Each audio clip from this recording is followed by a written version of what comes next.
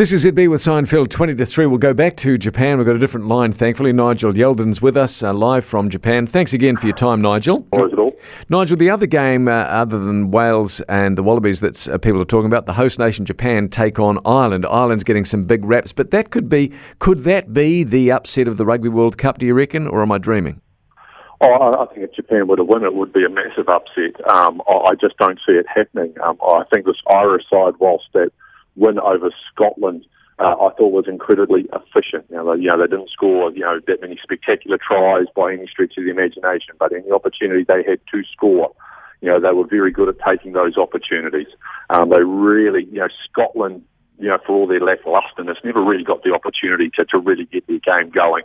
I think what will be interesting to watch this game for me is I will be watching the way the Japanese attack that defence, because they have got a very good attack coach and a guy who has got a wonderful imagination when it comes to plotting and scheming moves, and that is Tony Brown. I'm interested to see what sort of little maybe bits of magic Tony Brown might be able to cook up to maybe challenge and stress that very good defensive line of Ireland. So for me, whilst I think the Irish will win this, I want to see that little matchup, what the Japanese attack maybe can deliver against that Irish side, because I suspect there'll be a lot of teams watching what Tony Brown tries to do on attack and just try and maybe glean if they see some success or some failure. Nigel, what sort of weather are we expecting for the weekend, please? The weather's not looking that great. A little bit of rain lurking around, not only in Tokyo, but in some of the other venues as well. But nothing too major, and the percentage of rain is reasonably lowish. We're talking sort of around that 30 to 40. But a lot of the forecasts, when you look at them in terms of game time, there is rain in those particular forecasts. Though, as Steve Hansen has pointed out, the weather forecasters have had a couple of misses all thus far in this Rugby World Cup. So let's hope maybe they have a few more air swings this weekend. A couple of quick things to finish, Nigel. In your experience, you've covered plenty of rugby. How much does a downtime period, like 10 days between drinks for the All Blacks next match, does the stop-start nature of a Rugby World Cup, how much does it affect performance, do you reckon?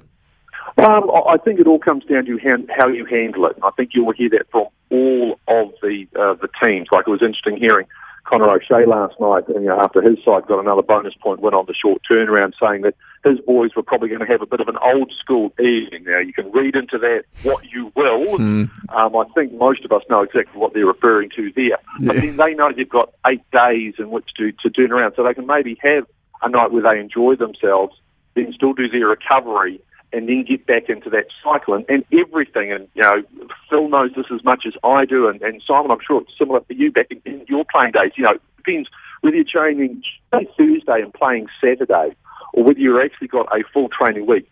There's a cycle, there's a rhythm that you get into. So what the All Blacks did is they had a travel day, and obviously they had a day off yesterday. Now they start their normal. So today is effectively their Monday, so it's a gym session. Tomorrow, a couple of training runs will take place. And they'll have Sunday off and that sort of thing. So it's how you manage it. And I think that the way the All Blacks do it, like a lot of the top teams now, very good at making sure they know, guys, step away, now it's time to do work. They, show some really good delineation with regards to that. Fair play. Last thing from me, Nigel. Of course, as you're very aware, a lot of controversy here over the television coverage on Spark.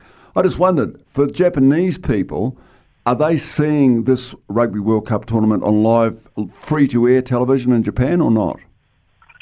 There is a free-to-air component to it. They've actually got, I think it's 3 broadcasters. I know I have watched them so far on 3 different sort of platforms. I believe J Sport is the actual main host broadcaster, which of course is a pay network over here in Japan. But there are other games. Basically, any games that I've tried to watch so far, Phil, I've been very fortunate, and I haven't had access to J Sport in all of the hotels and motels that we have been staying in. But I've still been able to see every game of rugby that I have wanted to on the TV in the corner of the room. Right.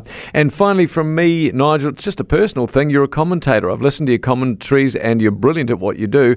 How scary is it for a commentator when you get a pretty, you get a team with a bunch of difficult names? Like the Japanese team's not that easy. And I heard a commentary the other night on Georgia's. I mean, my goodness, it was horrendous. Do you lose sleep trying to get these names right? I guess it's like anything, guys. If you do your work and you do your research and you put yourself in the right spot, it's really good. Like I was, everyone was bizarre. Last World Cup, people were saying, what's the one game you were looking forward to the most? I was looking forward to that Georgian game because I think their names, there's actually got a lovely rhythm and there's a beauty to them. So learning how to pronounce them and then calling them, it's actually kind of cool. Maybe that's just me being a bit weird, I don't know, but I really look forward to those sort of things. I think I would love to be the bloke commentating Georgia-Fiji. Okay. I reckon that would be so much fun to commentate that game. But as I say, some people will probably think I'm a bit nuts for saying that. Not at all. Whatever spins your wheels. If you want to study names in your spare time, Nigel, you go right ahead, mate. Fill your boots, buddy. All the best, mate. Nigel, thanks so much. That's Nigel Yalden live from Japan for the Rugby World Cup.